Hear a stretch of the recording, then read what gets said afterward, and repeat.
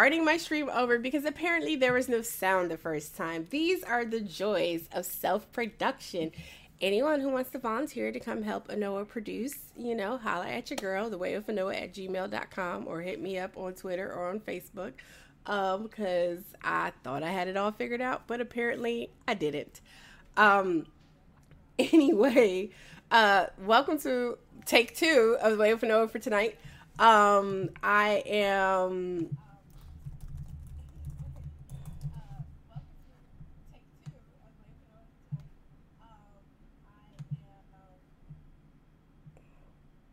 Okay, good. Everything's up. So I just double checked to make sure the sound was going through. Everyone can hear me. That's fabulous. So anyway, welcome to The Way of Anoa. I was talking about Free Pony Day. Yay. Are you ready to get a pony? Don't you want a pony? I want a pony. What color pony do you want? For those who don't, allegedly Secretary Clinton referred to folks are just wanting, free ponies. I mean, I think it was like a joke or something like that. And so I've been running with it. But today is Medicare for All Day, leaving no one behind. And as we all know, with the ACA as it is, there are, millions of people who are still left there are millions of people who are uninsured, even with the ACA in place. We have tons of people who are underinsured or who cannot afford a better type of insurance. Medicare for All is a program that already has bipartisan support. It's already a program that works. It is, for most people, it's relatively affordable. So I think the current provisions from just the little snippets I've seen, I have not had a chance to read the bill yet. I don't know. Maybe I'll read it on my way to the People's Congress of Resistance this weekend. Not sure. Maybe that'll be some good plain reading. Not really. But I believe what the plan is that they're going to lower the age from 65 to 55 and then, include those who are under 18. And I think it's a 4-year period. They're going to phase in everyone else. So it's been billed as a companion to John Conyers, Representative Conyers, House Bill 676, which again, both John Conyers and, Bernie Sanders have been going back and forth, trying to fix our healthcare system, introducing bills, pretty much introducing the same basic legislation for the last, I don't even know how many years now. I mean, John Conyers' bill, Bernie Sanders and Dennis Kucinich both had been co-sponsors of that when they were in the House. So it's really interesting right now to see people who are claiming that, Bernie's just trying to destroy the party, that this is just, more pie in the sky and all this other stuff, when really this has been something that many folks have been advocating for. There's a huge community from, medical professionals and others that have been actually been advocating for some form of single payer system here in the United States. So the point I was making when you couldn't hear the sound was, what was really interesting is that when I was talking earlier with some folks in a thread we're all in, even though he drives me insane and but I got to give him kudos because it was a really good observation. I'm not just going to steal his point and claim it as my own. Jacqueline, made the point earlier that, when you looked at the ushering in of the ACA and that whole process, that it was, very industry dominated, right? You had, corporate, sponsorship and industry and just so much focus on making sure that the powers that be were kept happy with the legislation. And conversely, now when you're looking at the launch of Medicare for All, Bernie Sanders is flanked by, not just his co-sponsors from the Senate, but nurses, other advocates. Like, it's a completely different feel this time around. So that was a really astute observation for someone that I generally get on for, lacking critical thinking and analysis. But hey, I can admit when people do a good job and give them credit and kudos. And I thought that was a really good observation from Mr. Jelani, from The Intercept. But it's really watching how the narrative is coming down right now and watching the lengths to which people are going to go to not only discredit Senator Sanders as if this is solely his idea. I mean, it's not. There are tons of people out here, again, Representative John Conyers, who's a very well-respected and loved member of Congress, has had the same idea, right? But people are like, well, people are going through mental gymnastics and trying really hard to not find value in this simply because Bernie Sanders' name is attached to it. It's just like, how petty are we, right? Like, if there's something that's good, if there's something that's beneficial to the people, I mean, there are people out there talking about they'd rather vote for, whatever extreme Republican instead of Bernie Sanders. So, like, really what you're saying is you're just petty and, the Pumas are back again. And that you just don't like him, not that you're willing to do what's necessary for the greater good. And, some people might say, well, Bernie Sanders supporters didn't do. There was a small percentage of folks who did not vote for Hillary Clinton in the general election. We can go back and forth with what happened, right? It's what happened Wednesday. I can't wait for Jacqueline to come in a few minutes and join. We can talk about some more of that. But, like, when we really look at the grand scheme of things, blaming people who, Pumas in a higher percentage of of Hillary's supporters from 2008 to not vote for Barack Obama. They proudly not only did not vote for the first Black Democratic nominee for president, who later became our first Black president, but were so incensed over her loss that they would rather support and go to the camp of a campaign that ran a racist. They ran a race. I mean, John McCain ran a racist campaign with Sarah Palin in 2008. Hillary Clinton went there. John McCain took it there. And so when we look at what's happening, I mean, people can say that's a parallel, but that's a problem with pettiness in American politics, right? And that's a problem with, different issues. But it is up to the candidates ultimately to make sure that they do what's necessary to get people to vote for them. And, that didn't happen maybe effectively enough, because even though Secretary Clinton may have gotten more votes than anyone ever before, she got more votes, but she got a smaller percentage of the voting population. So let's talk about numbers for a little bit, right? I like numbers, because you can talk about raw numbers. Raw numbers like really mean nothing, right? When you look at the percentages, like when you look at the fact that the number of people who were eligible to vote has gone up in the last 9 years, right? So of course you had more people voting because more people were eligible to vote, like duh. But it doesn't mean anything because Obama was still able to overcome the extreme vitriol and racism and hatred that existed in this country to become president, and she couldn't do it. All this nonsense about Russia was hacking machines and stuff. There's literally no evidence. There's no evidence. However, you should be focusing on Secretary of State elections if you're really concerned about voting machine integrity. Like, that's just my 2 cents. Real quickly, a couple other things that happened. Motel 6 apparently in Phoenix, I think it is. There was a report out of Phoenix suggesting that Motel 6 has actually been turning over, or at least this one Motel 6 has actually been turning over its rosters to ICE. So Motel 6, people have been paying to stay at Motel 6, and they have in turn turned their roster over to Immigration, Customs, and Enforcement. Yeah, that's pretty shitty, and I'm looking forward to seeing what their response is, because not that I'm staying in a Motel 6 anytime soon anyway, but at the same time, corporations interacting in that manner and basically narking on people and putting lives in danger is highly problematic and needs to be addressed. The other thing that happened, actually this happened yesterday, Trump's voter commission, voter integrity commission, really it's some cockamamie nonsense about voter fraud, but they're considering a proposal to actually institute background checks before allowing people to vote. So just like you'd have to get a background check when you go, to get a gun, they want you to have a background check before you're allowed to vote. I honestly, this should be considered unconstitutional. We'll see how this actually plays out, but with Kobach's voter with this commission, you guys can check out my debate. What was it, like in July? I debated a staffer from the Heritage Foundation about voter fraud, which is virtually non-existent in the United States.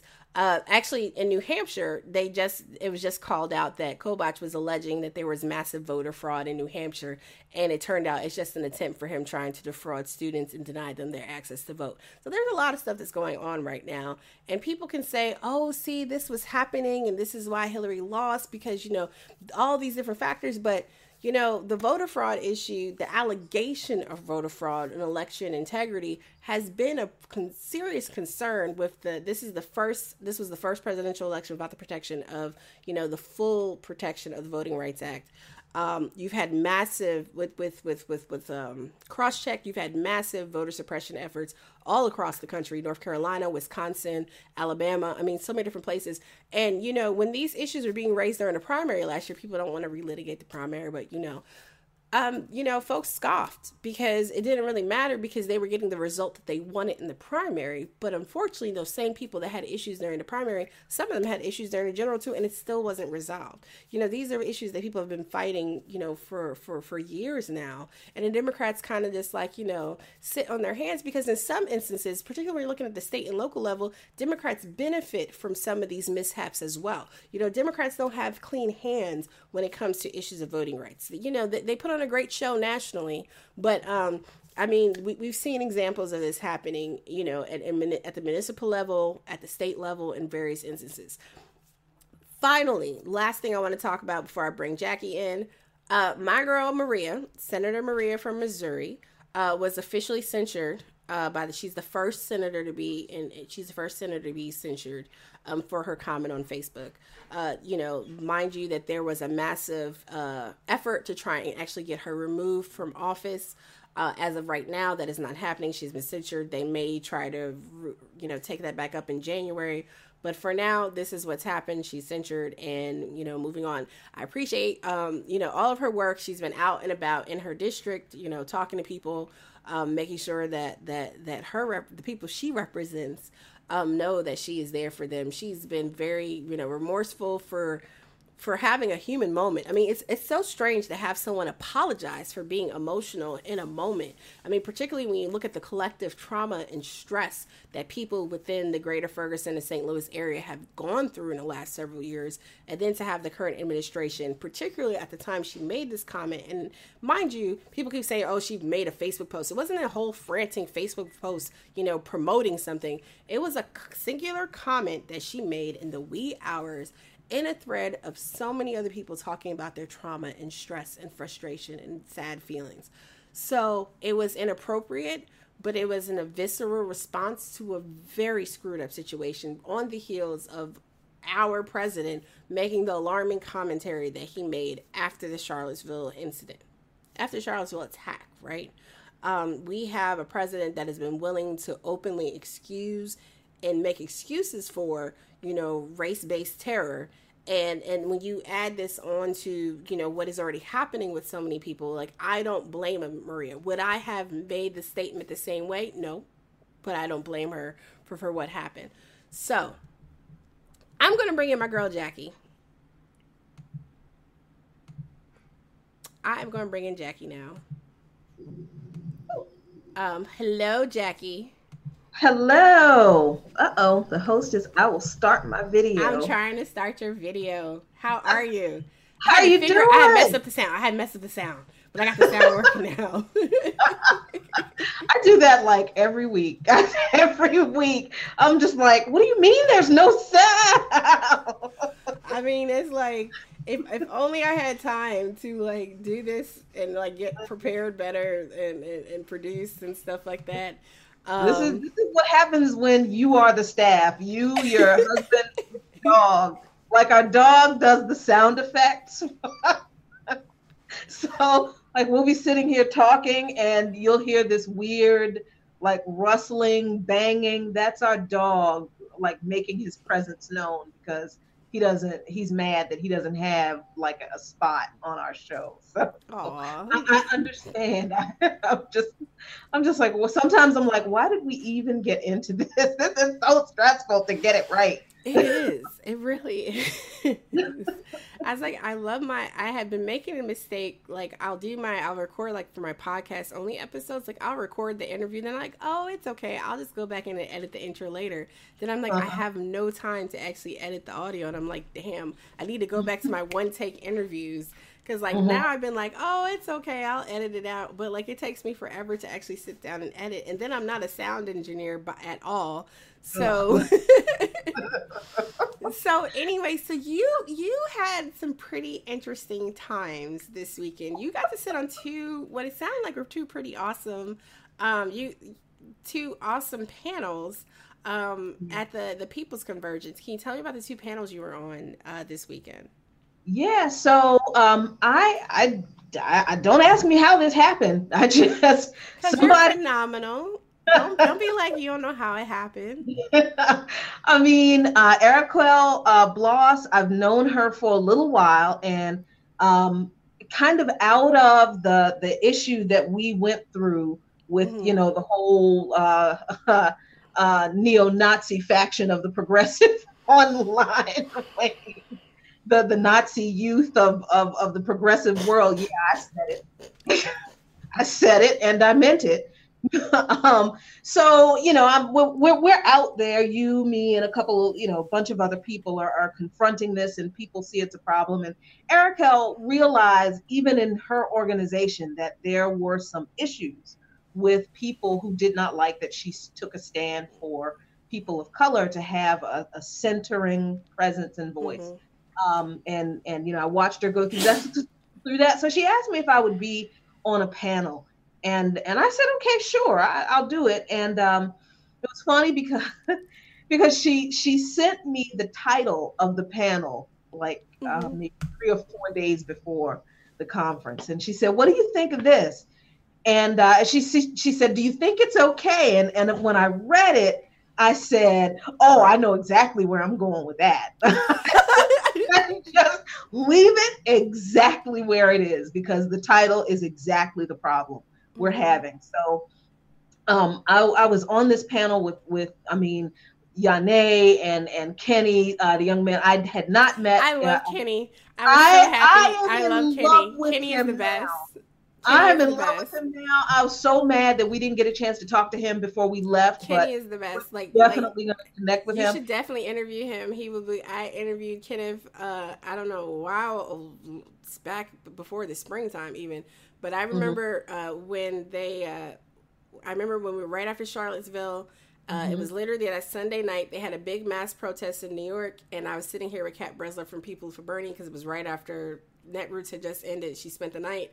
And I know I'm telling all the business, y'all, but this is the inside stuff. But no, seriously, we're watching Twitter feeds. We're mass tweeting everything. I'm sending her stuff so she can tweet out from the big page and things like that. And then we see that Kenneth had actually got arrested, and his arrest was videotaped. And we were literally both like about to cry. And so I'm watching Kat. Kat's like, I need a lawyer right now. She's like, I'm in Atlanta and I'm trying to get jail support. Like, oh my God, this is so crazy. Wow. So like, Kenneth is amazing. He is well loved and respected in the community. To be such a young brother, I'm looking forward to seeing what he does long term. That's my little spiel about Kenneth. Look, my husband's he's the cameraman. He's the executive producer of our stuff, and he's the cameraman. And my husband, when he was filming, he was watching Kenny speak, and the look on my husband seriously wanted to sit there and go. He's serious. I mean, I was like, I heard that. I heard that young brother talking. I was like, dude, what else am I supposed to say after that? But so we have this great discussion on this panel, and it was very well attended. Well, and Yane, shout out to Big Sis Yane. It was great to be on a panel where you don't have to convince people that there is a problem. That was refreshing for me, because I honestly expected, I really did, but that's because I'm kind of pessimistic by nature. I honestly expected someone to ask a question. Well, what about Medicare for all, or what about college tuition? And this is the issue of racism in America and in the progressive spaces, particularly, really doesn't have anything to do with any particular issue. Because, like we said in the panel, every single issue that progressives are fighting for now, Black people and other people of color, especially Black people and Native Americans, we've been fighting it since we've been here. We've been fighting for equal rights and equal justice and equal representation under the law since we've been here. So these kinds of issues are new to a lot of people. But it was nice to be on that panel, to have those um, that perspective, that historical perspective, echoed, and to hear it echoed from different perspectives, right? Because there was the perspective from the Native and Latinx voice. There was the perspective Okay. from the young, from Kenny, from this upcoming generation. The fresh fire that we seriously need.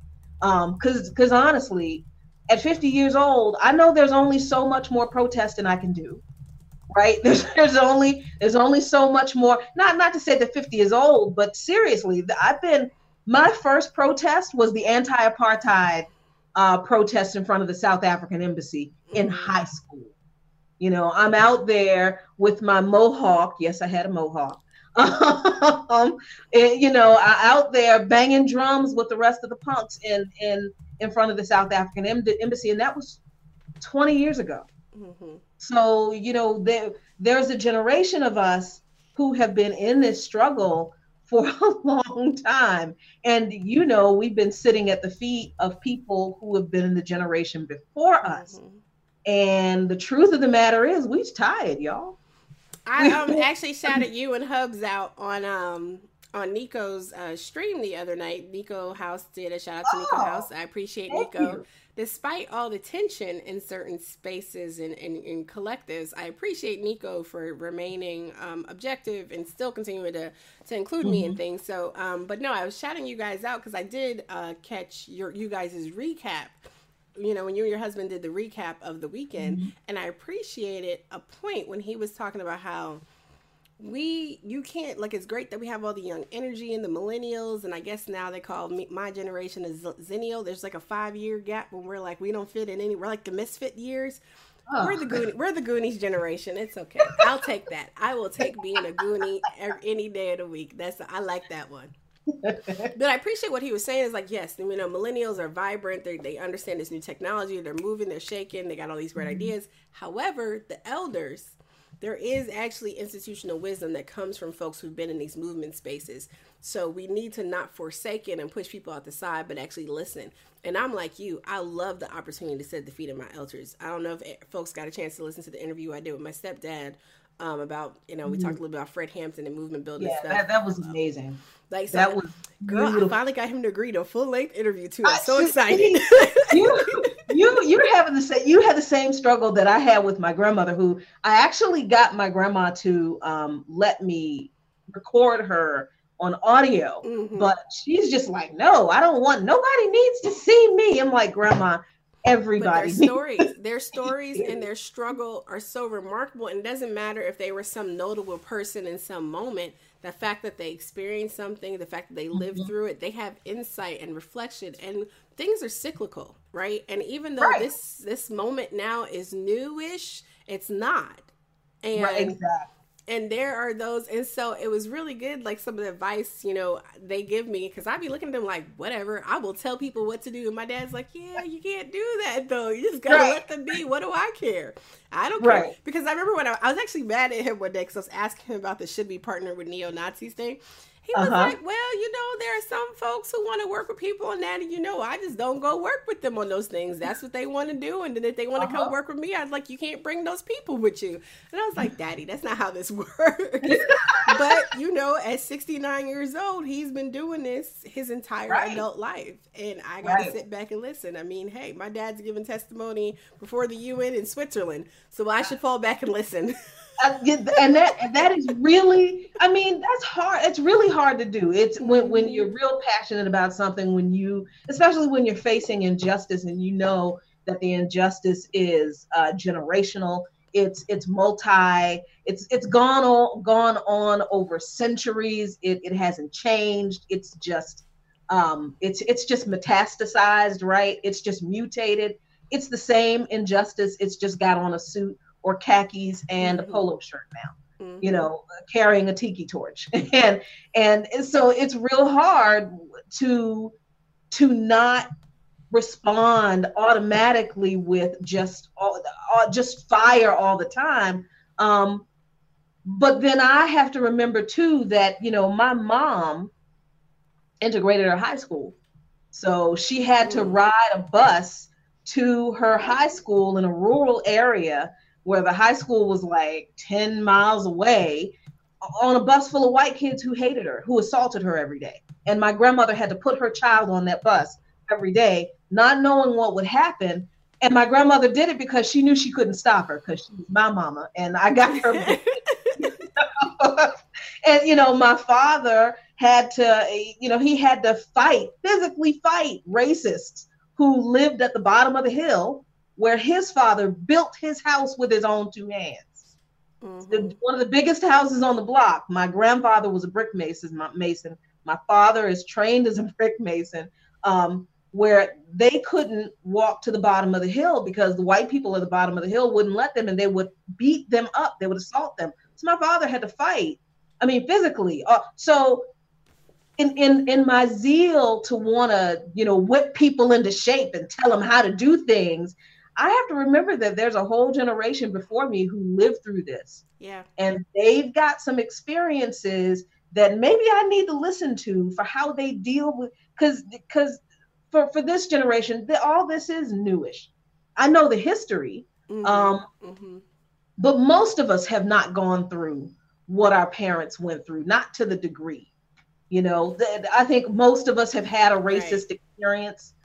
Most of us have been followed in a department store. Most of us have had an issue or an experience with the police that has left us scarred. Most of us have been called, a filthy, racist, derogatory name. But I've never had to run a gauntlet of racist white people because they didn't want to walk down the street.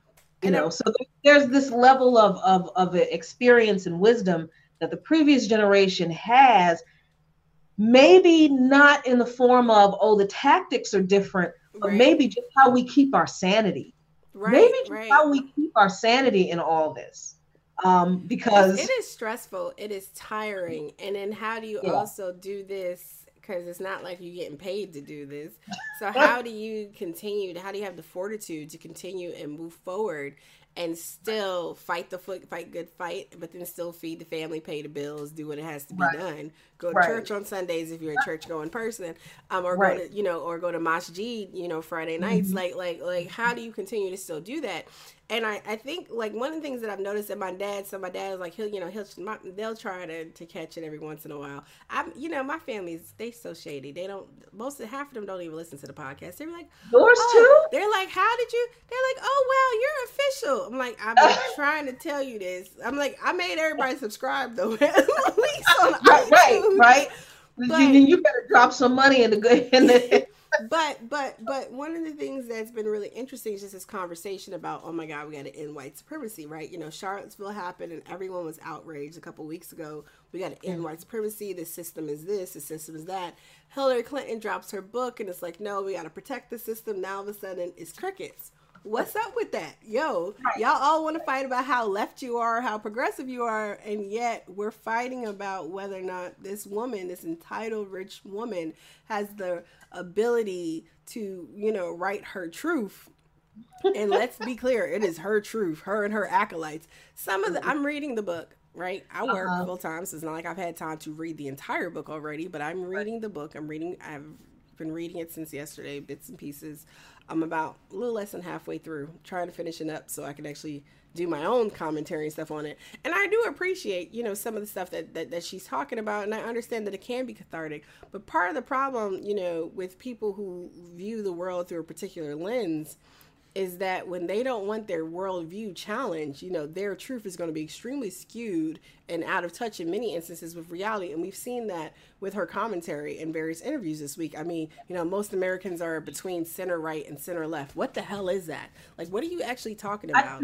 That don't even make any sense. Plot that on a graph for me. What does that look like? What do you mean? I mean, but it's that type of thinking that her chasing Republican votes at the expense of actually, building with, quote unquote, Bernie progressives in the left, right?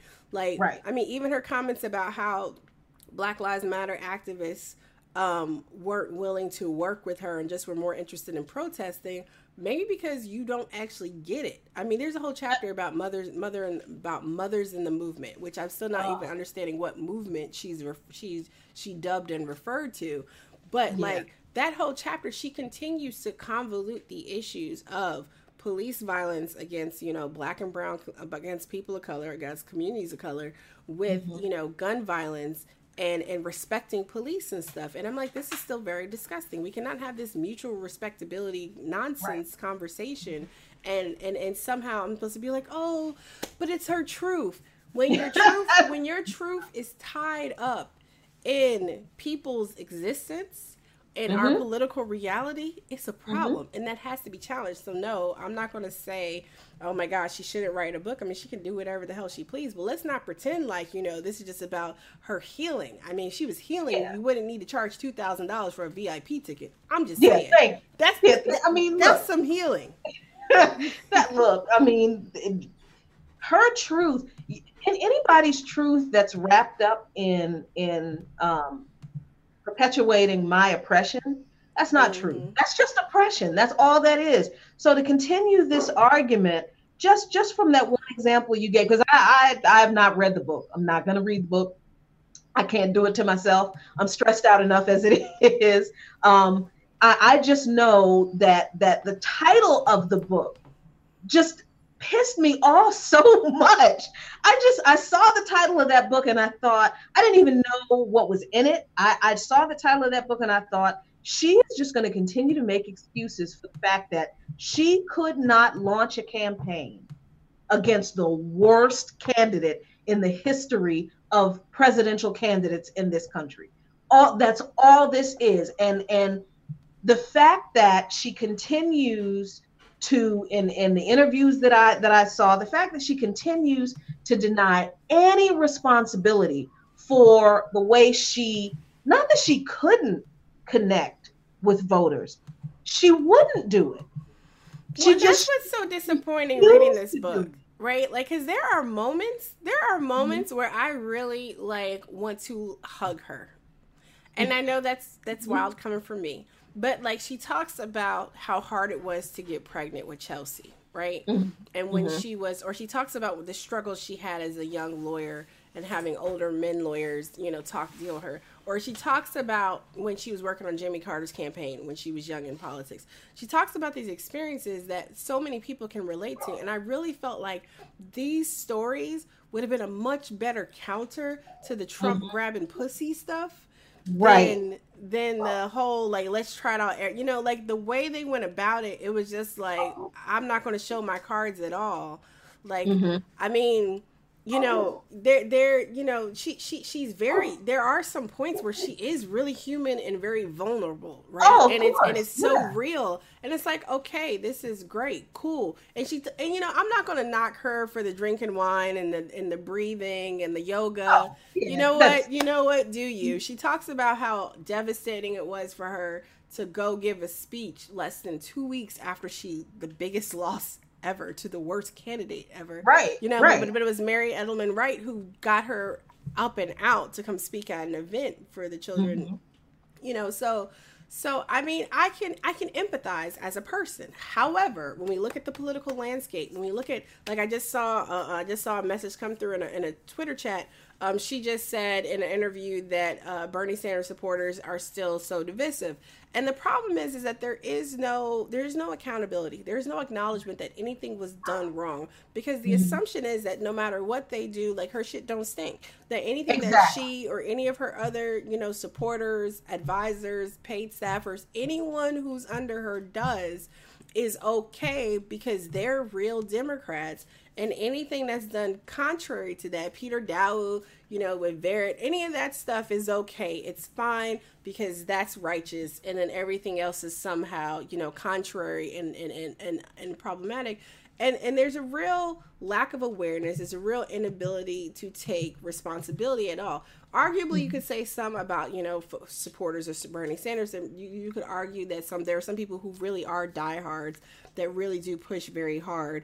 I mean, there are some really funny memes that come out of all of this stuff. There have been. But all in all, the media spin and how she presents and how her people continue to present this while she's promoting her book, being extremely divisive herself. I mean, she said that women didn't vote for her because the men in their lives pressured them not to vote for her. Don't nobody go in the booth with you. They didn't vote for you because, you know, they was, I don't know what to say about them.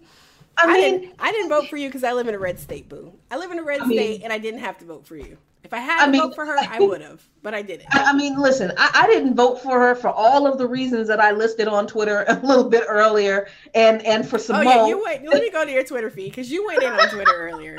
Because I was just like, what happened? Let me tell you what happened. Some of us remember what you told Africans about just, you know, forgetting 50, 100, 500 years of colonization and, you know, and let's just make money. Some of us, that's what happened. Some of us, you know, what happened was we listened to our Haitian brothers and sisters about the Clinton Foundation and what the Clinton Foundation didn't do and the crimes they did commit in Haiti and keeping Haiti poor and broken. What happened was we really don't like being insulted by being told that we should vote for you because you got hot sauce in your purse. Hot sauce in her bag, swag. She had hot sauce in her bag, and she started liking. It's very interesting because in the book she mentions she started liking hot sauce in 1992. Interesting factoid. 1992 is also when Bill Clinton was running for president and had the famous, so all of a sudden, because they had to prove how Southern they were, was when she started liking and eating hot sauce. Mm-hmm. That was also when Bill Clinton did the infamous posing at Stone Mountain with black prisoners in the background to show how Southern and righteous he was and tough on crime.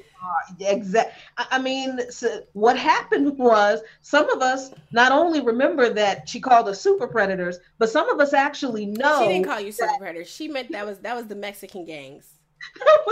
She didn't call you a super predator. She didn't call me a super predator. We were not super predators. That was the Mexican gangbangers.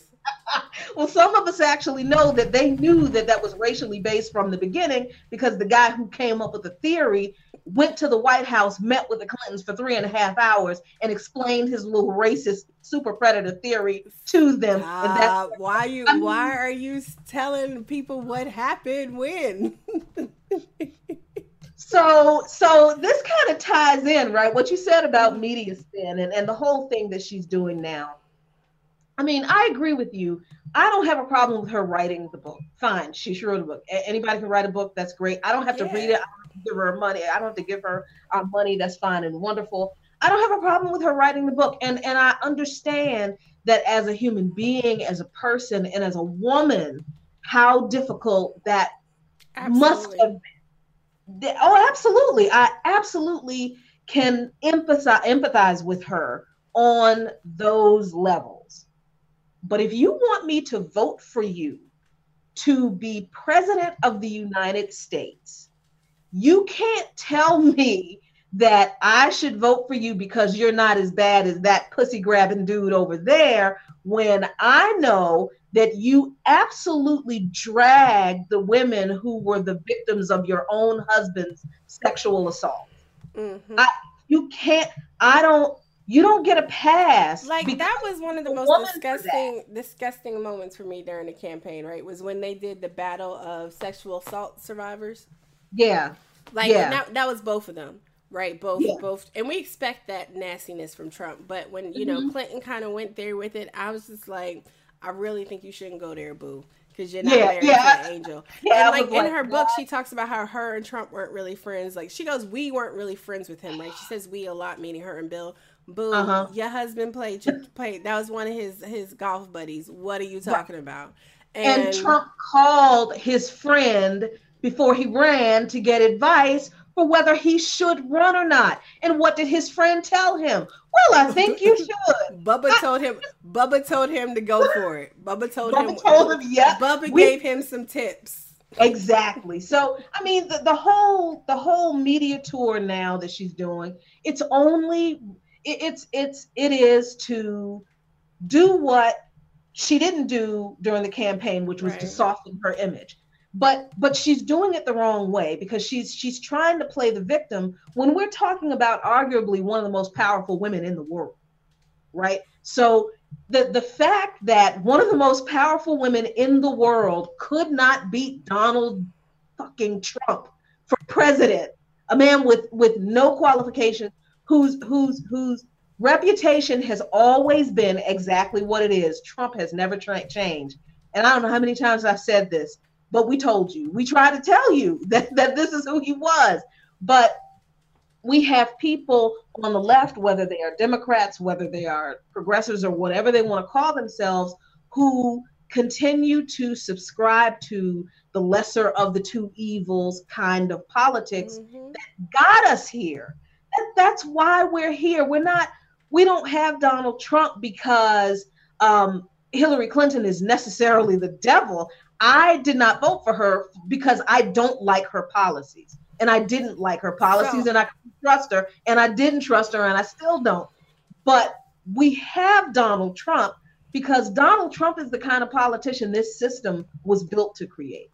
The system, people keep saying the system is broken. No, it's not. The system is working exactly the way it's supposed to work. It rewards people like Donald Trump. It always has. It's just that Donald Trump capitalized on the most powerful prize in the system, publicly anyway. But for the media's part in this, the fact that the media is not, so many media personalities are not challenging her on her very messed up narrative. Like when she was on The View earlier, or when she did the ABC, what was it? She did a CBS interview where she was like, I immediately, I wasn't winning, so I immediately dropped out and encouraged all of my supporters to support Mama. 2008 wasn't that long ago. Most of us remember that you only dropped out after being shamed for pontificating on whether or not he might get assassinated. Let's keep it on real. That was trash right there. And it's a black man, and there are crazy white racists in this country, so he legitimately, really, actually, somebody could have tried him. Like, there's so many different levels of what was wrong with that.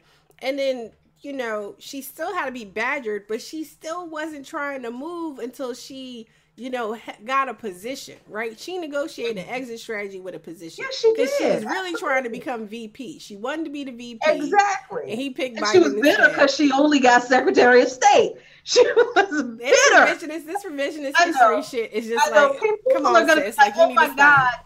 People are going to be like, oh my God, Jackie, you call her bitter. Well, women can actually be bitter. Just because I call a woman bitter, it doesn't mean I'm being beside. Because I know that's like she legit has been bitter. I mean, and that's what this book tour is now. It's the Hillary Clinton, I'm bitter because you didn't vote for me. But here's the other thing. I really do feel like some of this displaced anger on Bernie is really because she can't be bitter towards Barry, because then like everybody be like, oh, bitch, you racist. I think that's I'm just quoting people. I'm not actually calling her that. I'm just saying, folks would be like, I mean, because seriously, think about it, right? She's never been able to publicly express her anger, because people can talk about Bernie Sanders and his supporters and this, that, and the other.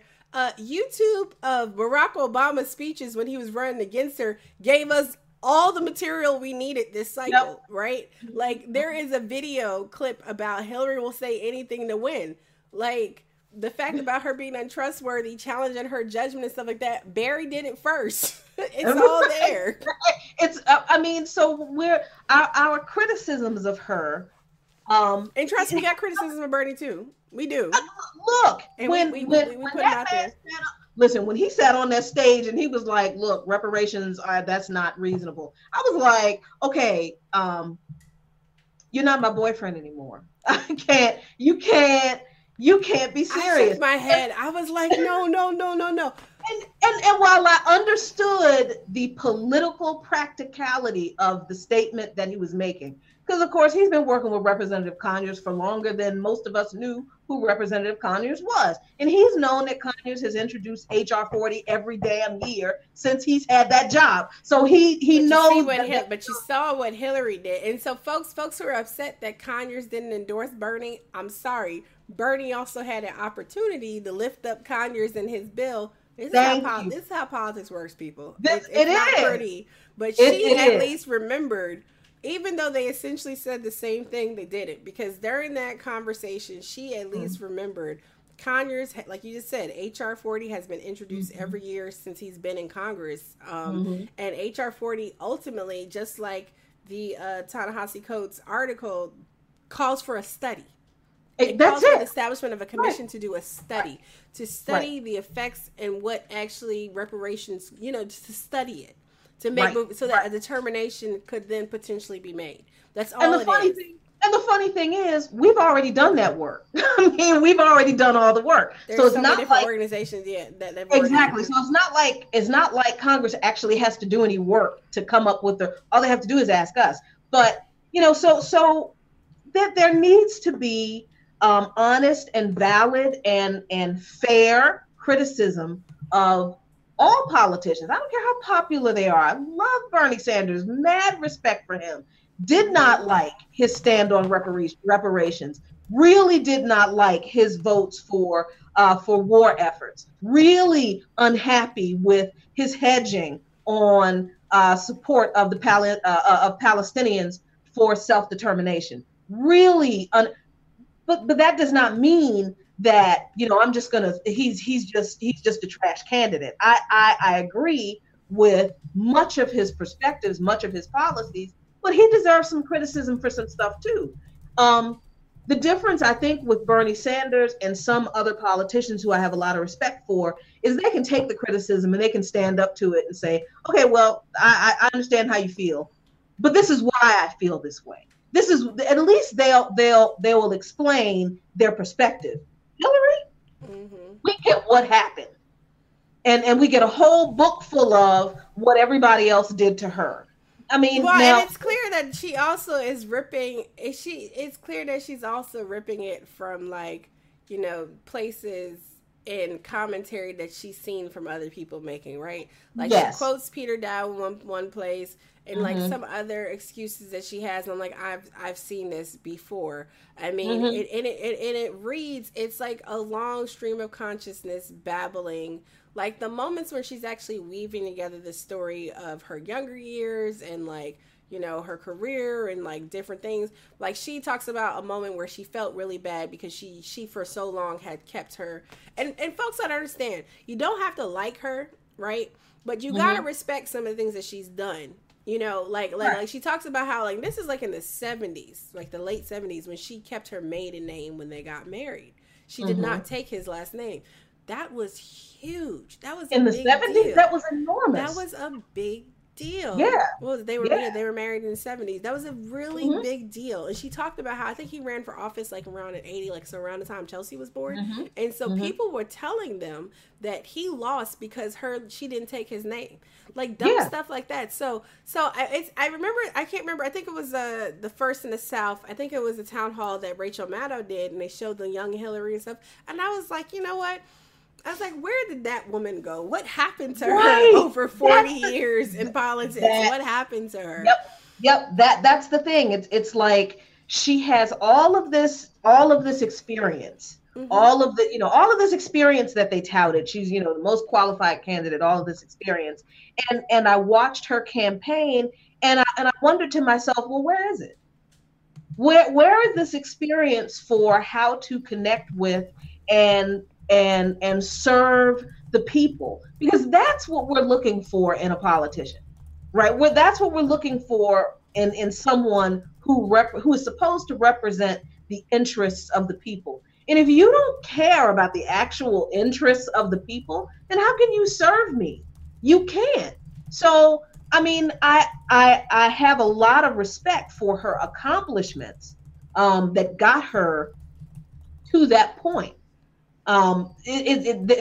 Just because it is Herculean what she's Mm-hmm. done. It is impressive what she's accomplished and what she's done, but her lack of accountability for her serious policy and public issues and errors and just flat out fuck ups. I'm sorry, you can't tell Black people that you have the interest of Black people anywhere in the world at heart when you go to Africa and tell African businessmen, oh my God, just look, you need to forget about the past and just look, let's just all make some money. How the hell? How? I mean, you can't tell me about how wonderful, how strong a feminist you are So after yesterday I had I players. I had Players Club gifts. Because, Diamond at the end, she's like, don't let that money make you. Yeah. Girl, make that money. Don't let it make you. And then I had the other one. But I had the other one. What's her name? The one with the big blonde hair. And she's like, run me my money. Run me my money. Folks was like, you are so stupid. Why would you do that? But that is exactly what I feel. I mean, it's fine to be, let me not say, ambition can screw everybody up. It's not that women should be ambitious. It's just that human beings in general who see ambition as the goal, it is gaining a certain office, gaining a particular position, being able to say, look, this is what I've done. If that's your focus, especially when you're in public office, but I think if that's your focus in general, then you're going to screw it up.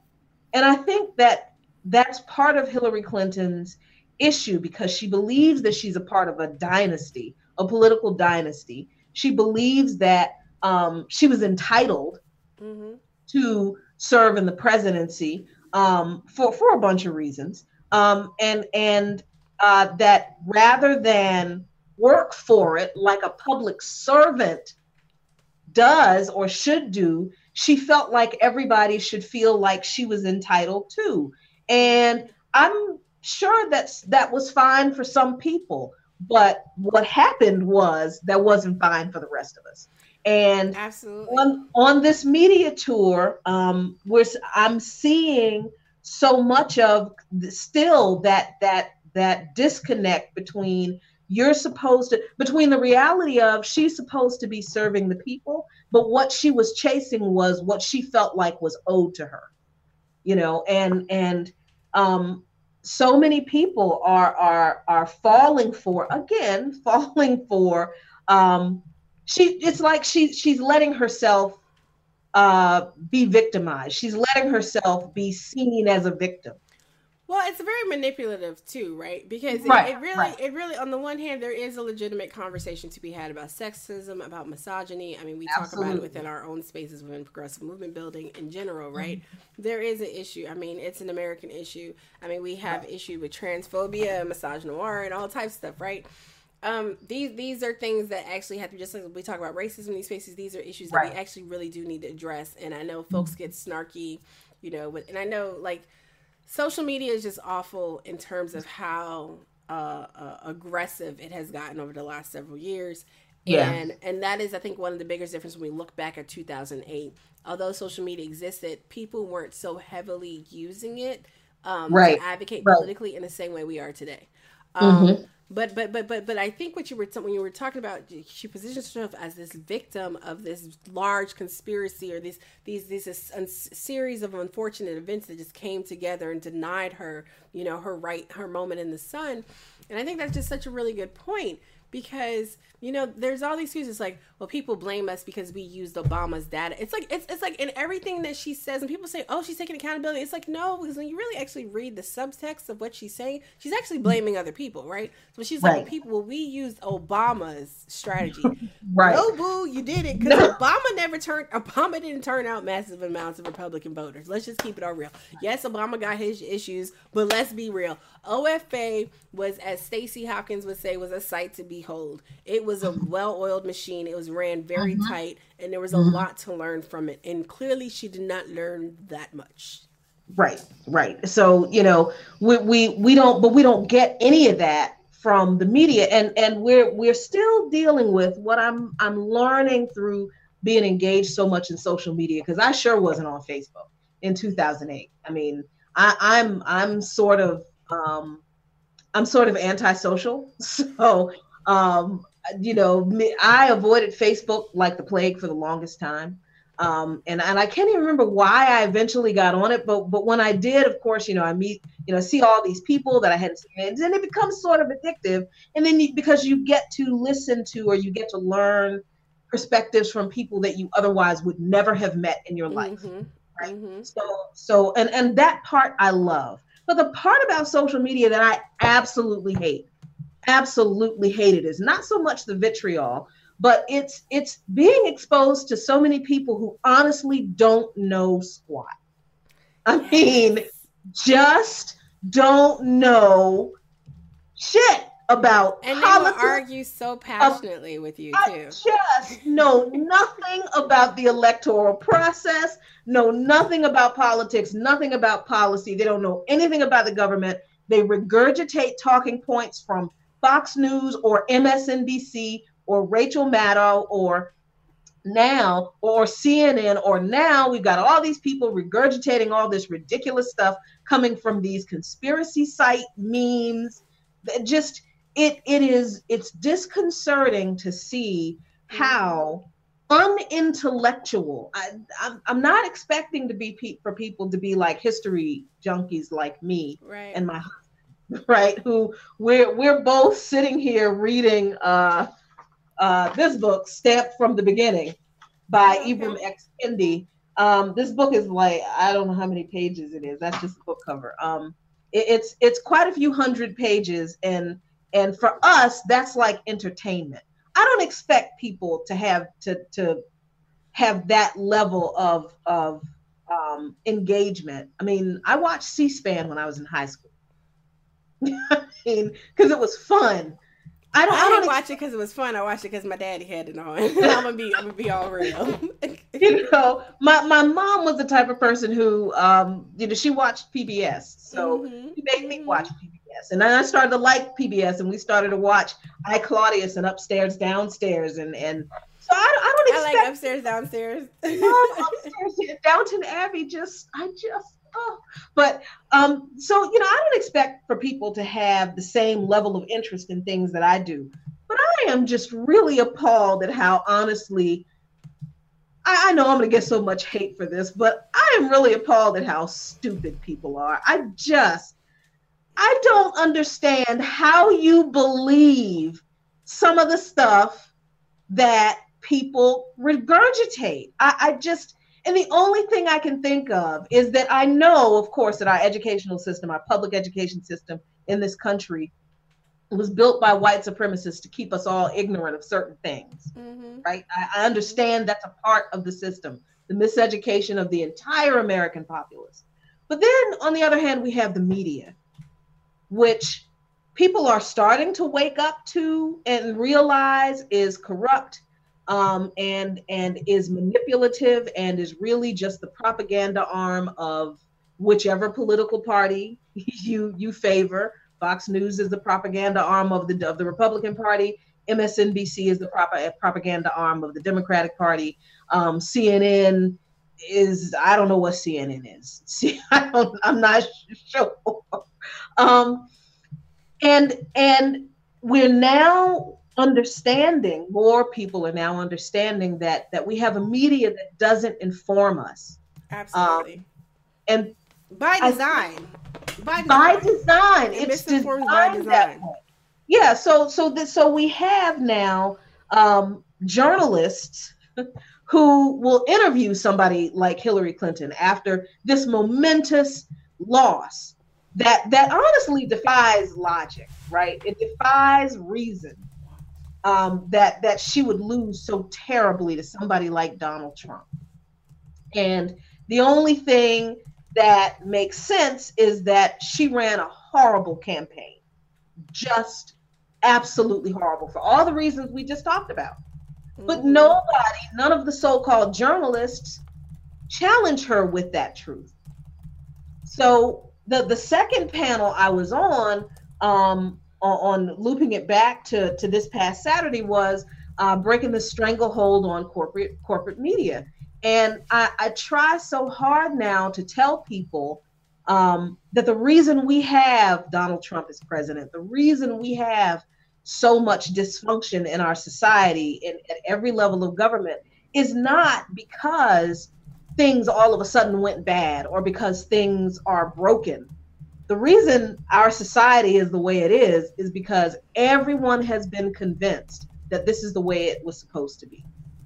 right? We have believed the narrative that's been fed to us by the media largely, that we should vote for particular candidates because they have policies that are good for the American middle class or the American working class. When the whole time, these very same people have been robbing us blind. Yep. And they've been using racism as a way to continue to perpetrate this fraud on the American people, because it doesn't make any sense that you would vote for a politician who is supportive of privatizing public services unless somebody can convince you that it costs too much money that you don't want to waste on certain people to continue to pay for public services that you use too.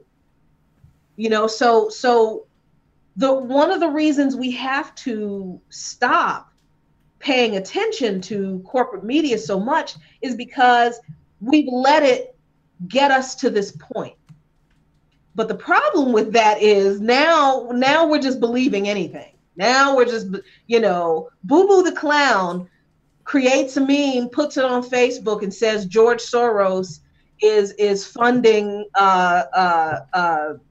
George funding Soros, Black Lives Matter to right, it's funding Black Lives to Matter, undermine the United States, to right, the United States. Yeah. I mean, somebody creates that meme, and because it validates our hatred of the corporate media, because it validates our hatred of the government, because it validates our hatred of both parties, we believe it.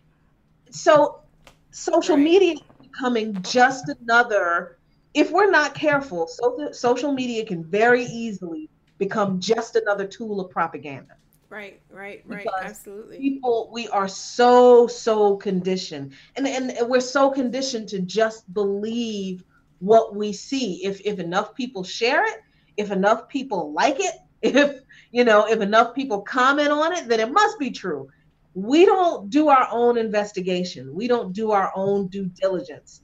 And that's why people like Hillary Clinton can be interviewed on The View, and nobody on the panel says to her, well, Hillary, what do you say? Or Secretary Clinton, what do you say to people who were offended by the hot sauce in your purse joke? What do you say to people who felt like that was personally insulting?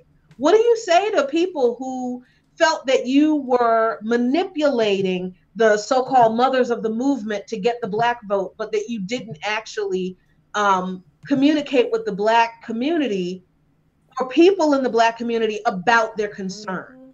What do you say, Secretary Clinton, about issues that you were involved with, or policies that you were involved with that ended up funneling money and weapons to Saudi Arabia, one of the most repressive regimes against women and LGBTQ people on the planet?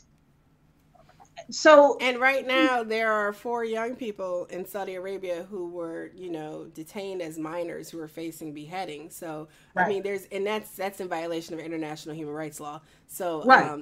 Minors cannot be put to death under international human rights law. There are so many issues. Don't forget about Mujtaba Al-Suwaikat. Everybody talked with his mom a couple weeks ago. I mean, thankfully, there has been a stay thus far.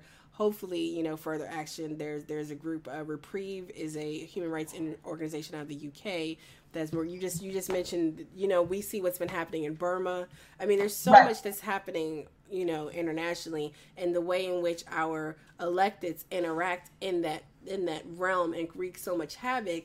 Yes, we do need to see a rise in the anti-war, anti-imperialist, anti-racism movement, and not just lip service here and there, but, we need to protect the system. Because ultimately what you're saying to me is Donald Trump is awful, but I'm about protecting the status quo, i.e. you really don't give a damn about human suffering. You just don't want it to be as, obvious or prolific as it is becoming under him. Right. Yeah, and it's been, I think for me, this whole episode, this whole period in political history, I think is necessary. I think it had to happen. Right. It had to happen because I know that people have said this before, and I don't want to keep relitigating this, but I said it so many times before. I guess it won't hurt to say it again. Donald Trump had to become president. I knew he was going to be president, but he had to become president because there was no way we were going to collectively face the issues that we've been dealing with that have always been there if he hadn't been president. There was no way. If Hillary Clinton had won, we would have gone back to sleep and we would have been happy we had a woman president and patted ourselves on the back for that. And all of these other issues that we are now being confronted very rudely with, we wouldn't have dealt with them.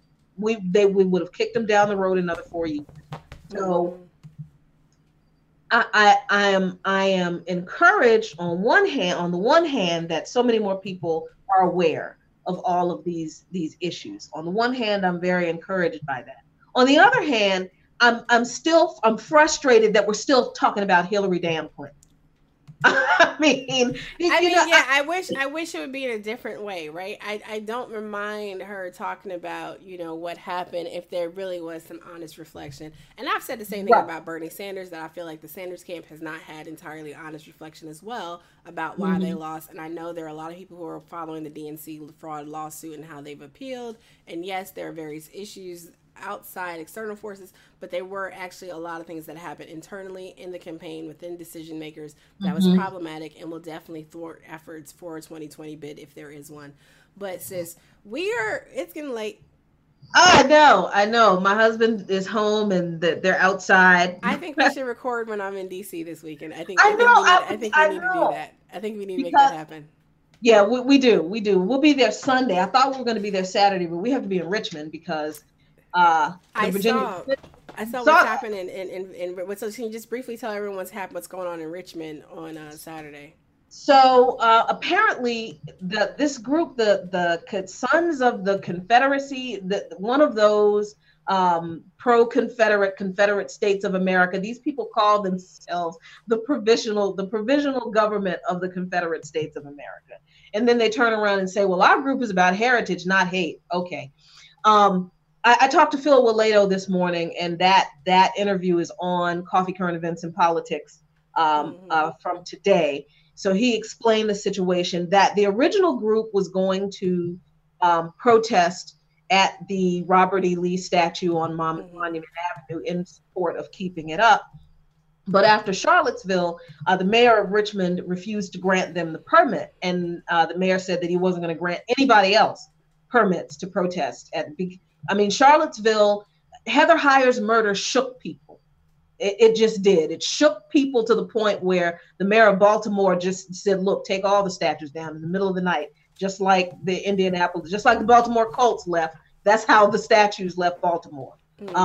Because mayors don't want that hatred and violence in their city.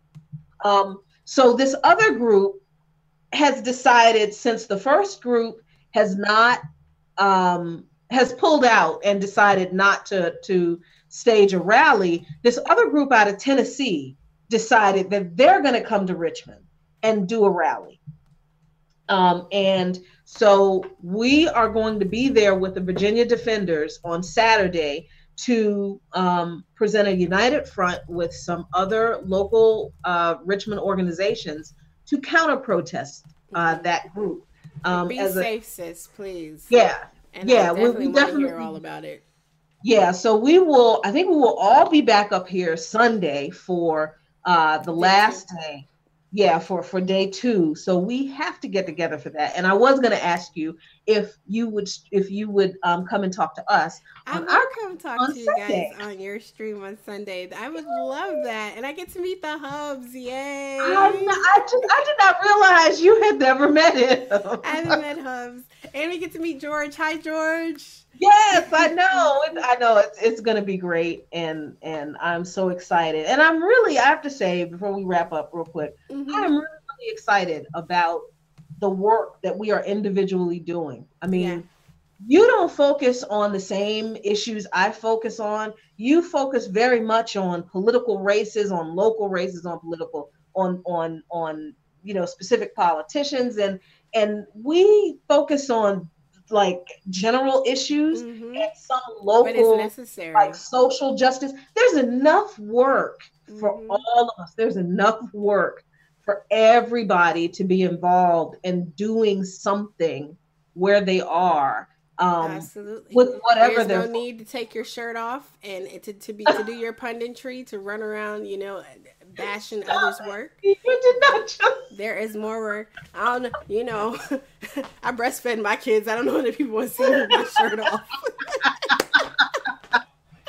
But anyway, Oh, see, that now this is getting to progressives after dark type stuff now. But no, that's a really great point. There are a lot of us out here doing really great work. I really hope, Jacqueline, you had a really great idea. We've talked some about building out Black progressive, networking. Met a great sister actually out in California that has a similar idea to you. So I should actually get us all in the conversation, because maybe we can start getting something going, regularly yeah, at least. yeah, With all that of would us be doing great. some type of work or whatever. But I have some friends who want to join us for a few minutes, as we sign off and say goodbye. The ponies are Yes. here. The ponies are here. Yay. Oh, that's right. Wait a minute. Where's my pony? They're the whole gang, all the My Little Ponies came to join us because it's ponies. It's free pony day. Medicare for all is a pony, and free college I is a don't want a pony. Clydesdale. I don't want a pony. I You want want a a Clyde. Clydesdale? Well, damn, we only got ponies up in here in this socialist game right now. We ain't giving out Clydesdale. You can, I don't know. I guess you can upgrade yours and be a little different. That's socialism, right? But we have free ponies, and everything's all great. And it's, we might be divisive, but it's all out of love. No, we're not really divisive. Speaking truth. Giving you, it's just astonishing how people claim that we're being divisive because we're challenging the status quo. I mean, that's why, right? We're challenging the status Right. quo. We're refusing Exactly. to bow down to problematic narratives. But these are the same people who will stand by and watch the most racist, sexist, just disgusting commentary and attacks happen on folks like Nina Turner and Rosario Mm-hmm. Dawson, Mm-hmm. and even Mm-hmm. us, right, as individuals. Right. These are the same Right. people who, when you're positioning yourself as somehow you have a moral high ground, when you are consorting with the same people. I mean, Joyanne Reed, say what you want about her, but I always had a certain level of respect for her. But it's like, are you that obtuse that you will willfully ignore the abusive behavior of particular accounts because they co-sign what you're saying, Right. against quote unquote Bernie supporters? When there's some major accounts, particularly on Twitter, that are seen as stalwarts of the resistance, and they're not only abusive, they're vile. Mm-hmm. They engage in Mm-hmm. serial sexist and racist harassment, and Yep. and it has to end. So me and the ponies and Jacqueline are gonna say goodnights. Good night. Hopefully we'll have some good content from the People's Congress Resistance. Check out Luqman Nation, because they're awesome, brick by brick. I mean, Thank. the other one is so long. What is it? It's coffee. I know. I was like, what the hell was I thinking? Coffee, current events, and politics. I mean, exactly, but that gets to the point. I can't even drink coffee right now. That's a whole nother story. Can't drink coffee, liquor, carbonated beverages. I'm all messed up gastrointestinal wise, but that's a whole nother story. All this stress. But anyway, I'm too blessed to be stressed, and yet I'm still stressed. But thank you all for tuning in. I know it wasn't that many of you. I guess, since I'm not having maybe I need to, this is why people start feuds. I get it now. People intentionally start feuds, so they always have a lot of viewers. Yep, that's the tactic. But I'm not going to start a feud. No, Please check out the latest content from The Way with Fanoa. I just did an interview with a crew from Rewire about Care and Chaos, which is a documentary looking at basically, it's a 20-minute documentary done by Rewire. I sat down and talked to abortion clinic administrator and staff from Rewire, including the director of the documentary. We talked about basically the physical barriers that anti-choice activists put in place to prevent women from being able to even access clinics, and how, the threats of violence and just even, the physical forcefully, getting people's way, how these things are being carried out, and the reluctance of law enforcement to actually do anything about it. So that was a really interesting conversation, very personal conversation as well. So whether you agree, disagree, whatever, it is a very good conversation. It's definitely something to consider. So I appreciate you so much for joining me tonight. I guess I got to get on a call because work never stops. Oh Thank you so much, sis. I appreciate you. Thank you, sis. We love you so much. I love you guys too. And Thank you so the much. ponies say good night, guys. Oh, good night, ponies. Good night, I ponies. used to love My Little Pony, so this was the perfect excuse for me to put them up. Good night, you guys.